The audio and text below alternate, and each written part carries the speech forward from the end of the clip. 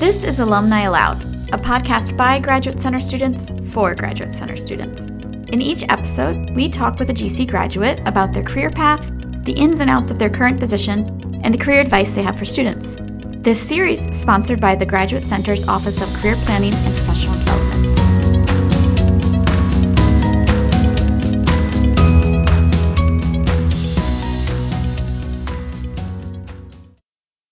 I'm Abby Turner, a PhD candidate in educational psychology at the Graduate Center. I work in our Office of Career Planning and Professional Development and interviewed Chris Miato about what it's like to be a teacher at an independent school. Chris got his Master's of Liberal Studies in Digital Humanities with a concentration in History from the Graduate Center. I'm here with Chris Miato on a call, and we're going to talk about his experience teaching in independent schools. We recently had an event at the Graduate Center where we had a panel of alumni talk about their experiences teaching in independent schools. And though I invited Chris, he was unable to make it. So instead, we scheduled a phone call. So hi, Chris. Thanks for joining me. Hey, it's great to be here. Thanks for having me. Great. So why don't you start us off and tell us the different independent schools where you've been and what brought you to your teaching in independent schools? Sure. So I'm in my fifth year of teaching at an independent high school, and the first school that I was at is a school in Manhattan called Avenues, and I was there for 4 years. And most recently, this current academic year, I moved up to another school in Connecticut called Greens Farms Academy. Both of them are pre-K to 12 independent schools serving about the same number of students, somewhere. I guess Avenues has a little bit more. There's around 1,300 kids pre-K to 12, and Greens Farms is more like 800 or 900, I think. And I think what brought me to independent schools, I mean, sort of generally big picture, is I went to an independent school and had a lot of teachers who shaped, who I became and how I learned how to think and stuff at an early age. And so that was always a career that I wanted to be involved in, teaching. And I got back into it after working in libraries and archives because I really wanted to be involved in that exchange of ideas and information that happens in the classroom. So you have your first master's in library science, and so that's when you were doing your library and archives work? Yeah. And then after you were at Avenues, you started your Master's of Arts at Graduate Center in Liberal Studies with a concentration in Digital Humanities. Is that right? That's right. Sort of. I started a history program at Hunter College the year before I started teaching. And so I was taking night classes up at Hunter a couple times a week and really loved it. And then started teaching at Avenues and continued my studies, but shifted down to the Graduate Center in part because I really wanted to work with certain faculty that were at the Graduate Center in the Digital Humanities program. And I also needed to be a little bit closer to the school I was teaching at, which was in Chelsea. And so thankfully, the Graduate Center has an amazing program that I was able to transfer into and sort of resume all the things that I was really interested in studying there. Okay. Tell us a little bit about the hiring process of getting into your two schools. I know independent schools have kind of a unique hiring process. Yeah, they were very different. I mean, I think the first thing is just that schools want people who are passionate and really want to work with kids and also are really well versed in the material that they could be teaching. And so, I think I cleared all of those hurdles in my interviews, but the hiring processes themselves are very different just because schools can be kind of chaotic places. And so the first school that I worked at, Avenues, I was almost like a leave replacement of sorts. They had a hole in their teaching staff over the summer. And my wife actually worked at the school, and I was in, grad school at the time and was studying history and really wanted to teach history, and they had an opening for someone to come in and teach one section. And so I was able to make that work and to do some other stuff in the school and their libraries and everything to sort of make ends meet. But I went in for a series of interviews in August, I think, the summer before I started, and managed to land the job that way. And I think that happens at schools more often than you might think. People leave, stuff comes up in everyone's lives, but opening day still has to happen in September. And so sometimes that's how people get hired. So anyway, that was how I started there, and then obviously continued for another 3 years after that, and it was a really great experience. Getting hired at Greens Farms was completely opposite, probably for a number of different reasons, but I started a job search through a couple different search agencies. The hiring season kind of starts around December or January for independent schools. And so often they ask people to start sending out their resumes and stuff around December or January, and then the jobs start to come online around January or February. And so I was working with a couple different search firms, and eventually the Greens Farms job sort of came online, and I went through I think 2 phone interviews with them that were each over an hour, and With then the was and agency then or I the was school? the schools themselves. Okay. The agencies, I think I probably talked to a couple of times on the phone to sort of get accepted as their client. Hmm. Um, but once I started interviewing with Greens Farms, I had a couple of different phone interviews with heads of school and department heads and future colleagues, and then was invited to campus to teach and do a full day of interviews. I'm sure people on your panel a couple weeks ago talked about this, but at independent schools, the hiring process sort of looks like eventually you get asked to school to do a demo lesson where you are probably teaching a class that you would be teaching the following year should you get hired. They just want to see sort of what your style is like and how you prepare and how you can reflect on the material that you're teaching. So I did that, and then I had a lot of interviews. I think I had, I don't know, something like 8 or 9 different separate interviews with different people or teams of people, which was a lot, but it was really amazing because it enabled me to get a real sense of what the school was all about. Great. And I'm guessing they were very interested in your digital humanities work. Are you using that a lot in your teaching now? Yeah, I am. I'm coming back to, I mean, the history stuff is obviously always there because that's what I teach, but the research and the digital humanities pieces that I worked on a lot at CUNY and as a library science person are coming back a lot. A couple examples, like one of the classes I'm co-teaching right now is thesis class in the global studies department that seniors are taking, and basically they're doing college level like original research. They're developing research questions and problems and writing thesis length papers and presenting them at the end of the year. And a couple of the students I'm working with were doing some we're starting to explore the idea of doing like close reading and textual analysis, but through some like digital humanities programs. So things like Voyant. We're looking at some programs that are things that I used a couple of years ago, on different projects with classmates and stuff. And so it's interesting to show them that these tools exist, because otherwise digital humanities stuff like never comes up in a high school setting Hmm. unless you bring it there, and then students are really can be sort of blown away at the possibilities of what they can do with traditional humanities stuff.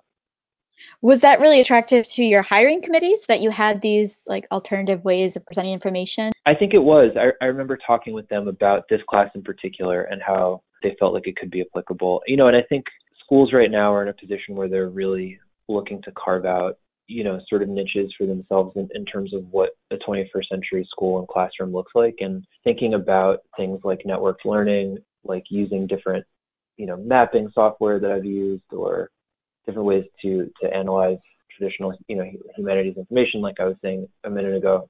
I think that was sort of attractive to them, and hopefully I get to use more and more of it as time goes on.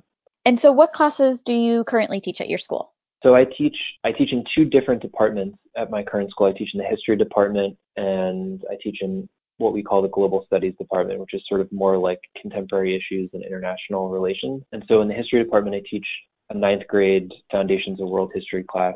And in the global studies department, I teach also in the 9th grade a class called Big Histories, which is sort of an adapted version of the historian David Christian's like interdisciplinary science plus history plus anthropology course. That's really fun. And then I also co-teach with 2 other teachers a senior class called Global Thesis. And at my school, kids have the option to graduate with like a specific concentration.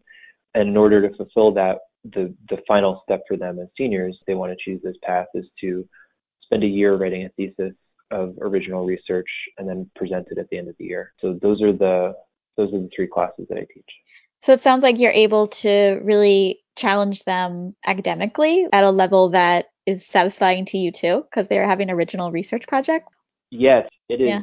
like upper college level work. And sometimes they're kind of freaked out by it, but they're really working really hard and they're super into it. And the stuff that they're doing is incredible, and it keeps, me and my colleagues on our toes every day, because there are 17 research projects that, we might have had some experience and background in some of them going into it, but definitely not all of them. And so we're learning with them. It's amazing. Wow, that Yeah. sounds really exciting. Good. Okay, how about the environment where you work? And namely, like, what's it like with your coworkers? Yeah, And is there a lot of opportunity for collaboration, or in your experience? Yeah, there's a lot of collaboration. In both the schools that I've worked in, it's really a rich area for working with and learning from your colleagues. So I would definitely Hmm. recommend anybody who's interested in collaborating to give independent schools a serious, look in terms of working at. Collaborating in school usually takes the form of, planning meetings where you take a look at the curriculum ahead and what the goals are you're trying to hit and what are the best ways to get there. And that's a really, really fun process. If you enjoy thinking about curriculum and also backwards planning and thinking about how students can really get the material, that to me is really, really, really fun. And so, yeah, sitting down with colleagues who are super passionate and are really smart and have, see everything the way you do, but also have a different take on it Hmm. is a really unique opportunity. And I don't know how often people get to do that in the wider professional world, and I don't know how much that happens in college level teaching. And, and that's not a criticism of what goes on in higher education. I just think it's a different beast. And so, friends of mine who are junior professors at places like love what they do, but it's not always about sitting in a room and talking about how to teach a specific thing for 2 hours. And I love that sort of craft and process angle of everything. Hmm. And can you speak a little bit about what it's like mentoring these younger students and how that might differ from teaching college classes? Like what kind of qualities should you have, or what should you really be passionate about if you're thinking about teaching in an independent school? I think that you have to be a good listener. Teenagers have hard lives for so many reasons, and I think we as a culture don't always get that. And it seems to be that the pressure that they feel just seems to be increasing. I don't know, as the years go on. And so I Hmm. think to be a mentor, you really have to want to listen and be there for students and sort of hear them out and to hear what they need in terms of advice or guidance, and then be okay with offering that. And sometimes that means just saying, go get them. And sometimes it means giving them a really specific roadmap about how to achieve something. And sometimes it means giving them a little bit of tough advice. But I think that they want mentorship, definitely. And independent schools typically offer that in a few different ways. They have their classroom teachers, and then at my school we have advisors, which, advisory group is typically anywhere from 7 to 10 kids, where you meet in a sort of informal way, but you get to bond and sort of build a trusting relationship that way. We have typically deans or heads of grade. So kids are able to get support in a couple different ways. And so I think that's another appealing thing about working in independent schools, is that there's enough support there, and there are enough roles that people who want to support students growing can sort of find. And I also think that, other things that are probably not surprising to anybody who has ever worked in a school or maybe has a kid, patience and, persistence, also just sort of joy. I don't know. I think you have to bring joy every day to teaching. Can you speak at all to the benefits of working at an independent school versus working in the public schools for the Department of Ed, say? Okay.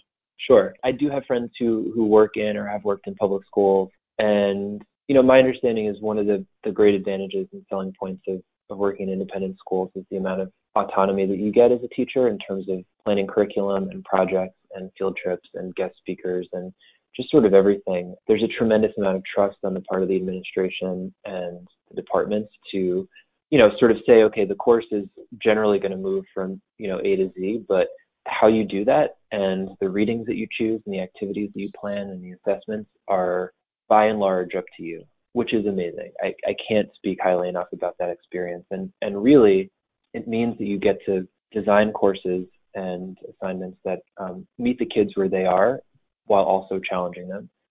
It also means that I'm continuously learning every day, even if I'm teaching things that I've taught before. It means I can think constantly about how to do it better, what else I could bring in to add to the conversation. So that's a real terrific benefit, and something that I've really enjoyed since I started teaching. So now I want to shift into kind of the bonus benefits. So like Sure. from our panel 2 weeks ago, a lot of people, well, all three of the panelists talked about travel that their Yeah. school has kind of funded for them, whether it's chaperoning or even on their own for their own research. Can you speak to any of that? Have you gotten a chance to travel with your school? Yes, I have. Okay. I've traveled, I mean, all around New York City for sure. I don't know if that really counts as traveling, but the professional development, I think, is something that independent schools There you go. Yeah. are famously supportive of. So I went to a week-long boot camp for learning how to run discussions a couple summers ago, because the way that I've been trained and that both of my schools operate in is the Harkness method of like student-led discussions. And so I've done a lot of training with that and gone to other professional development opportunities. Independent schools really want teachers to keep growing and learning, and then to bring that back and share it with the community. So I think that's a real bonus. I'm not sure how that stacks up compared to public schools, but and Mhm. just having been around private independent schools, it's a real bonus. Have you gotten a chance to like chaperone a field trip, like an international field trip? Not yet. I hope to Oh, okay. soon. I was supposed to go on a trip to Italy to run an art history trip with a couple other Oh, teachers, wow. but I got really sick, so I didn't go. Oh, Both schools that I've been lucky enough to work at, Avenues is sort of full name is Avenues the World School, and so they were seriously dedicated to that. And then Greens Farms has an entire department called Global Studies, and then also this sort of like umbrella ethos that sits on top of the school called the World Perspectives Program. And so they do a ton of work with sending kids and faculty abroad, whether it's 1 or 2 week trips, service learning, or entire semesters or years, abroad and off campus. So yeah, I would love to talk to them more about that, because I know it's a big part of what my current school is all about. hmm. Can you speak at all about the benefits of teaching at school, meaning like insurance? That's because a lot of our students might look at teaching at independent school as an alternative to kind of the adjuncting hustle that we all do at CUNY. Yeah, And right. that does not offer a lot of great benefits unless you teach a Sure. certain course load. And so, would you say it's a good alternative to get a steady job at an independent school? Yes, yeah, definitely. Benefits at independent schools are terrific. Both schools I've Great. worked at are, yeah, they're really comprehensive, insurance benefits, and then also retirement benefits, Mhm. and disability and parental leave, and all of those sorts of things are real, Great. and definitely is a check mark in the column for independent schools over adjuncting, I would say. Can you tell us about any of the search agencies you used and maybe name them if you recommend them? Absolutely, yeah. There are two that I've worked with. The search firm that helped me get my current job in Connecticut is called Educators Ally. They're in the New York area, and I think they really specialize in placing people in New York City and then the wider sort of tri-state metropolitan area. But I think they also do national placements. I could be mistaken on that. But the other search firm that I think a lot of people think of when they think about private school job searches is Carney Sando. They hold conferences in a couple locations in the country every year, and those are usually good places to go talk to potential employers and sort of get on the market. I've done that in the past. I went to one in Boston a couple years ago, which was fun, kind of interesting. And then basically the process is you would submit application materials like a resume and a statement of interest to these firms, and then they'll call you back and basically bring you on board. And then you start talking about your preferences, and you have a whole online portfolio that you can fill out and then use to sort of check in with other schools and things like that. So those are the two firms, and in particular, Educators Ally is a great place to Great. work with. Okay, good. That's good information to add. So, do you have any advice for students at the Graduate Center, possibly getting their master's, maybe even some of our PhD students? Actually, a lot of PhDs go into independent Yeah. school teaching as well. Do you have any advice for the students on what they might be doing in school now to prepare, or is there a way to get some experience? No, I don't think I don't know, just because I did a slightly alternative path. Hmm.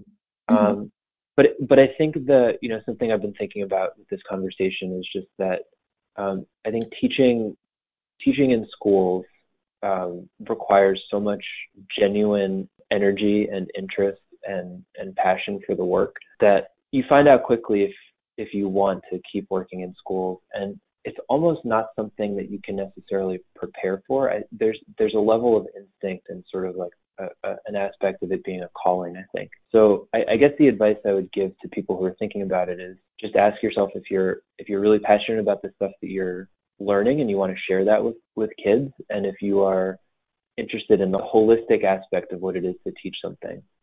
Those are like the first bars to clear, and then everything after that, I think, is all about the fit of a particular school.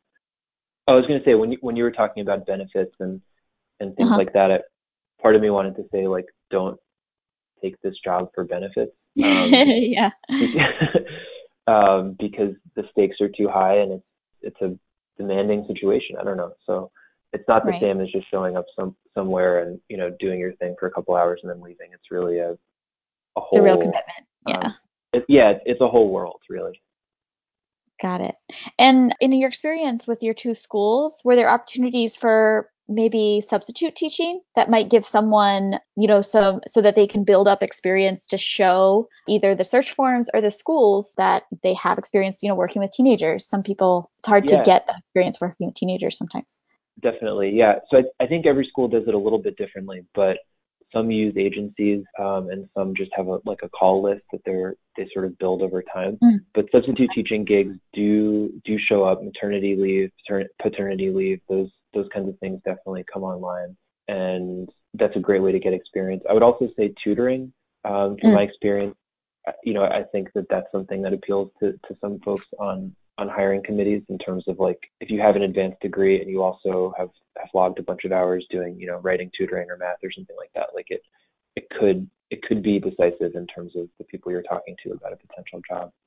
Hmm. The thing that makes classes work in part is your demeanor as a teacher in the room. And working with teenagers, like, they pick up on everything, and this goes back to our, at the beginning of the conversation, talking about like mentors and guidance and things like that. But I don't know, my philosophy is to kind of be myself and to treat them, with a ton of respect and with a lot of, I don't know, like equality. And so I think that helps cultivate an atmosphere where we're all, we sit around a big circular table, and there's always going to be that imbalance where they look at me as an authority figure or someone who knows something, who's trying to impart it to them. But the more that I can try to break that down and to make it a conversation, I think the better. And they pick up on that. And so that's the thing that I'm able to take and use for the entire year to make sure that the classroom is a good space for learning. Hmm. Um, if I walked in and were,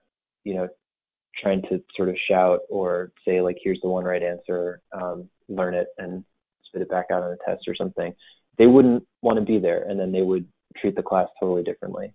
And so I think you just have to be who you are, and also be aware of what that is and how it's being received. And again, that's like going back to the point about, it's sort of like a no phonies zone or something. Like, Hmm. the kids will expose that really quickly to,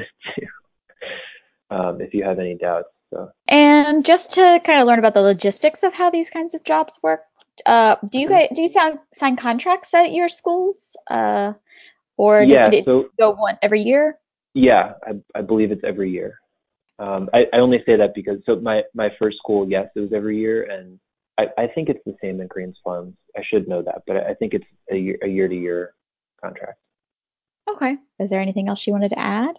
Um, no, I mean, we had talked about this a little bit before, but I think I'm a teacher first and foremost because I had great teachers Hmm. throughout my life at various stages of being in school, and I obviously went back to school twice after college because I loved it so Hmm. much, and that very much continued for me at CUNY, at Hunter and CUNY Grad Center.